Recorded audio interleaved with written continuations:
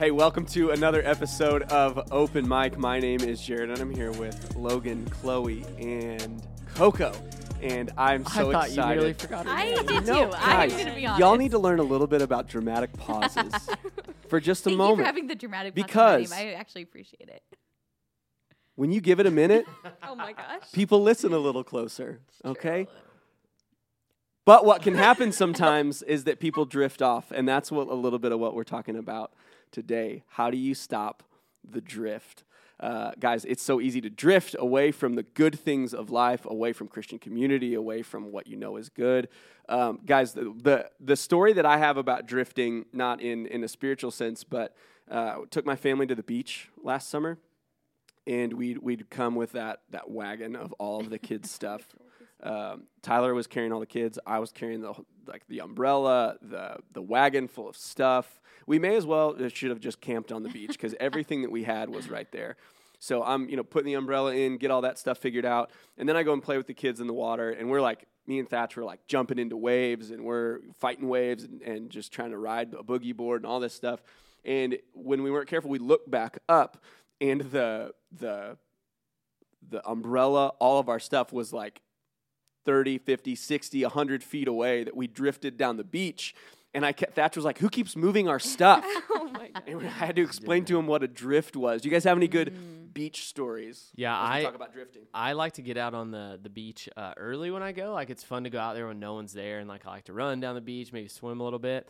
But I'm like kind of scared of the beach for real. I'm not gonna lie to you, like the ocean. So I was out and I was swimming a little bit, not a very good swimmer. So I start coming back in, and I'm like walking in from being out there. You get where you can stand up. Y'all, I stepped on something that was like a fish stingray thing. I don't know what it was, but my foot just like slid across its like slippery back, and then it darted out from underneath me, and I was done with the water. Did it hurt you? No, but it scared me a lot. It didn't feel good. It was a weird texture on my foot. Oh. Probably an old plastic bag. Oh my gosh. No, guys, I've lost my sunglasses twice in the ocean. And one was I was in Thailand, and I lost my glasses. Designer or knockoffs? Definitely knockoffs, but it was a sad thing. The second time I lost my sunglasses was my sister and I. We decided to go out to the beach, and my brother's like, "Oh, it's so much fun. The waves are a little cray." And guys, I'm not kidding. I was getting like punched in the face by these waves, and I did not think I was gonna make it. I was you're like swimming wrong. I don't know what. No, it was a different day. It was intense. Both Tiff and I were like, we just got done. We like had to come back in, and we were like, I don't think we're okay. Like, we literally got punched in the face by all these waves. I lost my sunglasses again. It was just a sad time. Sad time. Corona Del Mar was where that was. My only story, that scares me the most, like you, Logan, I'm really scared of the ocean, honestly. And one time I was scuba diving.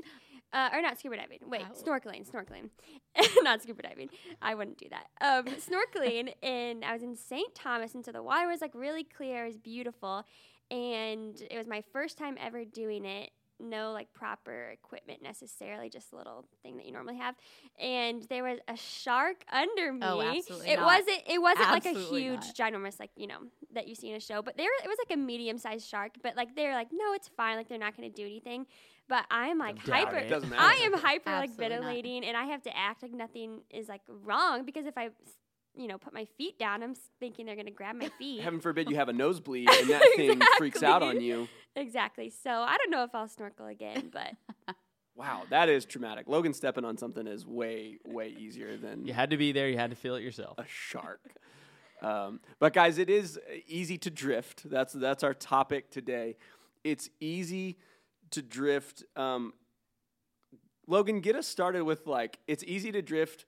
Is it a big deal when we drift? If you're doing spiritual disciplines, if you're in Christian community, you're going to church, you're serving. What are we drifting to and from? Why is that a big deal? Yeah, our natural tendency is not to drift towards God. We are all sinful people. None of our natural tendencies, we are naturally drawn to God, right? We have an understanding that, we have this idea of, we have eternity etched into our hearts. Like, we do have a longing for our and a desire for our Creator, but our natural tendency as sinners is not to daily just drift into obedience of God, and therein lies the problem. and the danger with drifting. And I think what's so scary about drifting is oftentimes the person who's drifting doesn't see it, but everybody else can see it happening. And that's sad. Like, I don't say that in an arrogant way, but like usually people in your life can see the drift happening for you, maybe before you're even registering what happened, which highlights the need for community. Coco, expand on that a little bit. For sure. I think there's things in our life where, we just start to drift. And if we don't have anybody that we trust to point those out to us in a loving way, then, man, we could just like continue on that drift, and it just it's a bad outcome. But I think community is so huge, because when we are in Christian community, then we give each other permission to say, hey, like, if you see this in me, we point this out, and that helps keep us on the right path and helps us to stay committed to God's truth, committed to his church, all of those things. And so I think it's very important. Yeah, I think like a kind of a real story, or like a recent one for me was like in a discipline. So I wanted to wake up in the mornings and go to the gym every week. Oh. And so like me and Coco, like we've been doing it together, and we were so committed to like 1 week being really great and really disciplined in the morning. And then honestly, like we have like drifted from that, and like we'll do it in the evenings or something now, but we wanted to have that discipline of doing it in the morning. And so like you're so right. Like community helps so much. Like we keep each other accountable, or like, we have other friends that are like, hey, did you go to the gym in the morning? Because they knew that was like important to us. So they'll ask us, but we honestly really have drifted, but it's because of those friends that's helping us get back on track. Like I need them. We need them to call that out in us, because we gave them that goal that we wanted to do. What's crazy about a drift is that it's so slow, in that if you just looked at, one step alone, it's not that big of a deal. But one of the things that I think a drift happens in is baby steps. We kind of talked about that earlier, that it's not, you don't wake up one day and you're a different person. You don't wake up one day and you've removed yourself from a group of friends you know is good for you. You don't wake up one day and you haven't read your Bible in 6 months. Like, it is such small steps. What are some of the small steps that you guys see working with young adults, or even in yourselves, that like are one of those baby steps that like, yeah, maybe you need a day, but don't let it be the beginning of the drift? Oh, I think one of the most obvious, and we have 5 things here at High Street we encourage every person to do as a member of our church. And the first one of those is attend a service, because Hebrews 10:24 and 25, it tells us that we are encouraged when we gather together, and we're not supposed to neglect it. But gathering together like does something. It is a tangible way we can engage in community. And so to me, that's like a baby step. Like, yeah, I just slept in this week. Or, yeah, I maybe didn't go because I wanted to go do something else on this Tuesday night, or whatever it may be. And it's like a baby step. Maybe I missed 1 week. Then, maybe I come a couple weeks. Maybe I missed 2 weeks in a row. The next thing you know, like I've just dropped off for the semester or for like an extended period of time. Like that is a very, like for me as a ministry leader, right? And we look at our community, that is a typical step I see people take. And it's just very obvious to see. But I think Satan just wants us to give us in those little baby steps. For sure. I think another thing is, our spiritual disciplines, like, hey, I'm not going to wake up early and do this, or I'm not going to take time to read my Bible, to pray, whatever. And over time, you're going to look back and be like, whoa, it's been a month and I haven't read my Bible. And you're wondering why you're feeling this certain way. And then the question is, okay, like, how has your time with God been? And so I would encourage anyone right now, if you're like, man, I'm feeling this drift, and you need to like diagnose yourself, one of the questions is, are you consistently coming to church? Are you committed to the local church body? Number 2, like, what is your time with God like? Are you spending time with him? And if not, I think it's so important to be like, okay, and we can't do this on our own. Like, we literally can't. So like beg God to help you, and then let a friend in and say, hey, like, would you help keep me accountable? There's a girl that asked me to keep her accountable to going to church. And I'm like, okay, I will do my best to text you on Saturday nights. But at the same time, I'm like, you have to make that choice to be like, I'm going to, with the help of God, not drift. So I'm gonna show up. And when you stop coming to community, something weird happens. I'll give you this as an example. Okay, I used to go and I worked out before I had kids at a CrossFit gym, and I had been there for like 2 years. I loved it when I was there, like great community, got to talk to all the people. But then like as I had my daughter, naturally we became busier. So I started transitioning to working out at home. And I noticed like it felt so hard for me to think about going back to like go work out at that gym again. And it's such a weird feeling, but like I almost kind of had like negative thoughts towards it, and I couldn't even articulate why. It was just like, I don't do that anymore. Like, and I think that because we are broken people, that happens to us when we remove ourselves from community. And so my challenge is to you is maybe you're listening to this and you have removed yourself from community a little bit. It's going to feel hard to dive back in, but you will not regret diving back in. And it's going to help you as slowly as we drift away, God can bring us back in so quickly. Like there is so much hope in that. Like God can restore us so much faster than we can drift away. I truly believe that. Yeah, I was just, honestly, recently I've been reading so much about just like the Israelites and stuff and how like they just have just drifted away and they were putting their focus on idols and so many other things. But like God's heart is that like his arms are always so wide open and just like time after time. I was like just so in awe of God that he had so much like mercy on these people because they were so like far away from him at times. But he just had so much mercy on them and his arms are always wide open. And so I think in the midst of us drifting away, like God's arms are wide open for us to come back to him. And that's just so comforting. I think about the Israelites because I'm reading through some of the Old Testament, and you read it and you're like, Moses goes up on the mountain and the people get restless and they throw all of their gold together, which is sacrificial. They sacrifice something so they could worship something. And they had Aaron make a golden calf. And first of all, they lied about it and told when Moses came back down, they said, it just happened, which is pretty foolish. And you just like read the Old Testament and you're like, how could they be so dumb? Like God is providing for them in such cool, tangible ways. They have miracles. They have like manna coming down from heaven. They have quail that God's providing. He's leading them with a cloud by day and a fire by night. And then Moses is making water come from a rock, parted the Red. Like, how could you be so dumb that you forget who God is because Moses walked up on a mountain and then you're like, oh, we got to have something to worship. But then I'm like, I hear from people, or I think in myself, I don't want to go because I'm tired. And if you were to write that in a book and someone else were to read it, they're like, that's ridiculous. That's worse than a golden calf. That's so silly. That's so dumb. The other thing, Logan, when I was thinking when you were talking, when we have the 5 things, and something I think is so anti-flesh and so anti-cultural is serving. Because even the idea of serving something, it's like that's a job here. That's something that you do for money if you serve people, whether you're a server or that's something that you do in the customer service industry. You serve people because you can get something else out of it. But we know that the joy of the Christian life is found in serving God, and I think we all know. And like, if you polled our team, the people that serve God for the right reason, the people that serve God, they're not doing it because they get something else out of it. They do it because it's awesome. They do it because it's such a tangible way to engage with spiritual discipline of serving that it's like you would never go back and change it. You would never change it. But when you get out of it and you think about how sacrificial it has to be for you to wake up a little early, you get to service earlier. You serve your roommates. You serve the people at your job. You're like, man, that is so much more than the minimum that I have to do.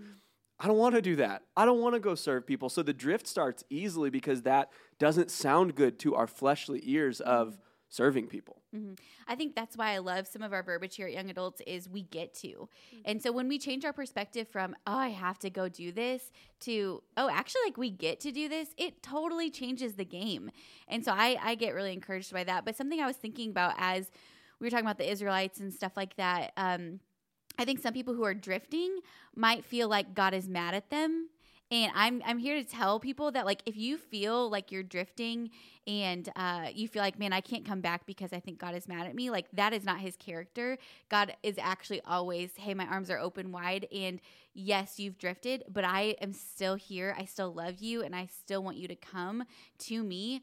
I think about how the Bible says we can have self-discipline. Like, God can help us with self-discipline to be able to not drift, because it takes self-discipline to not drift. And again, we don't just like naturally drift towards godliness, towards community, towards good things. Like we need to work at that as well. So I think like asking God for self-discipline in this idea of drifting and not drifting could be a huge game changer. So what do we hang on to when you feel the drift happening? Like, what's the anchor? What do you start to do when you start to see that happening? Can I give you an example? Last week, I kind of go through these ebbs and flows of like, you kind of have spiritual battles, everybody goes through them. And I could kind of feel myself fading. And I was just like, I can tell when I'm not, Galatians 5:16 says, walk by the Spirit and you will not gratify the desires of the flesh.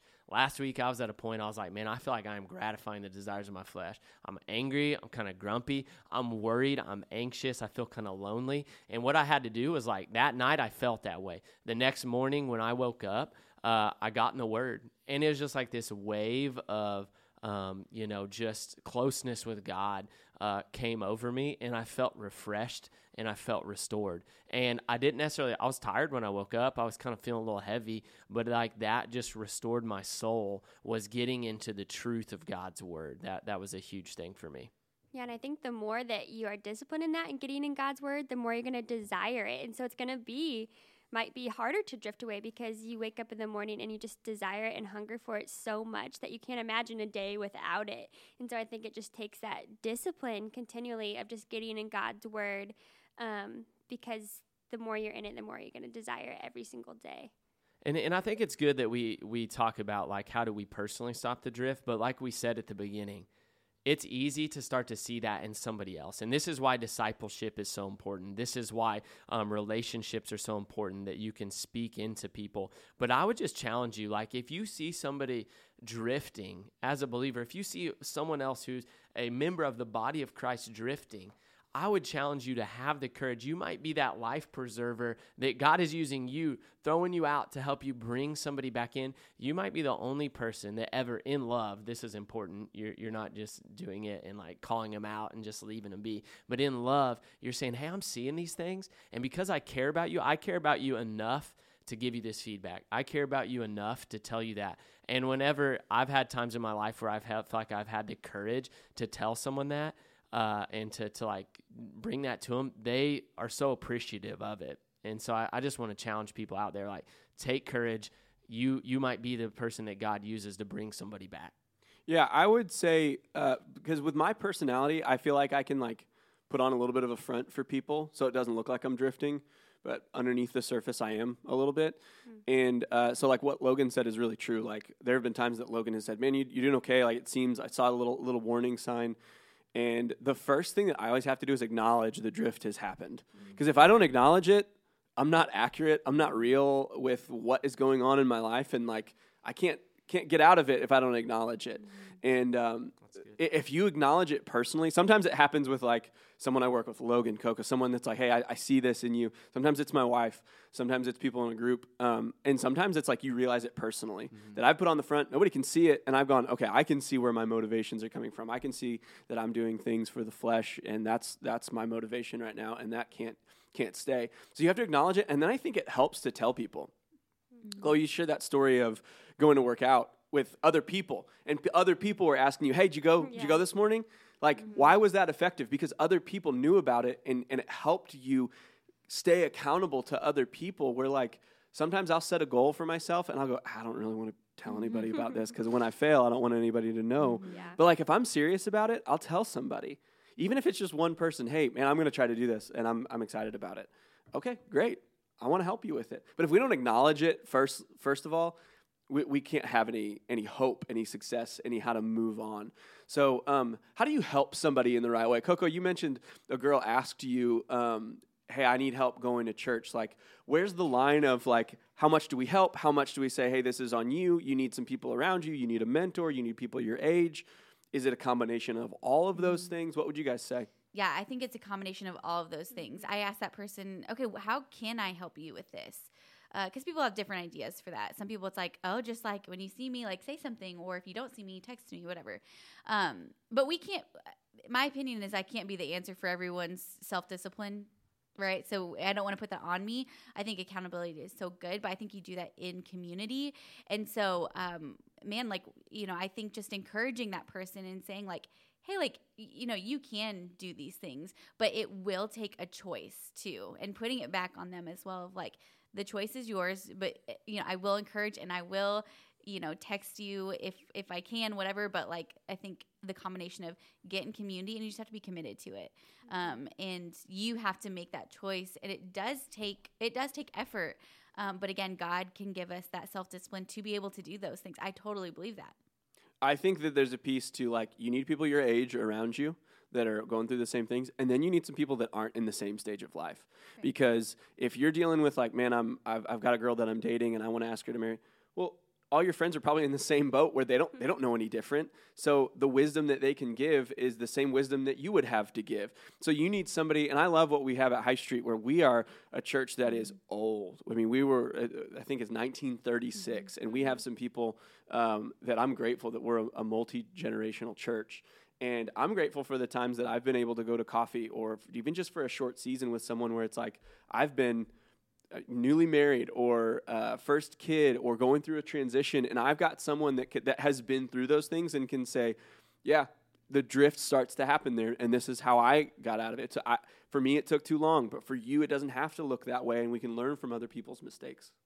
Yeah, I think that's so important, and I have seen that in my life. Like, I recently got married, and so just the biggest joy to me has been, like, older women who have just recently got married themselves, and like they've been able to, just like you were saying, Jared, like, hey, this is something I did in my life, or I drifted during this season, and like you don't have to. So that's been just a huge blessing to me to have like older women in our church like pour into me, and then also girls who are single or maybe aren't in the season of marriage like have been able to help me so much. And so I think you're right that is like so important to have that wisdom.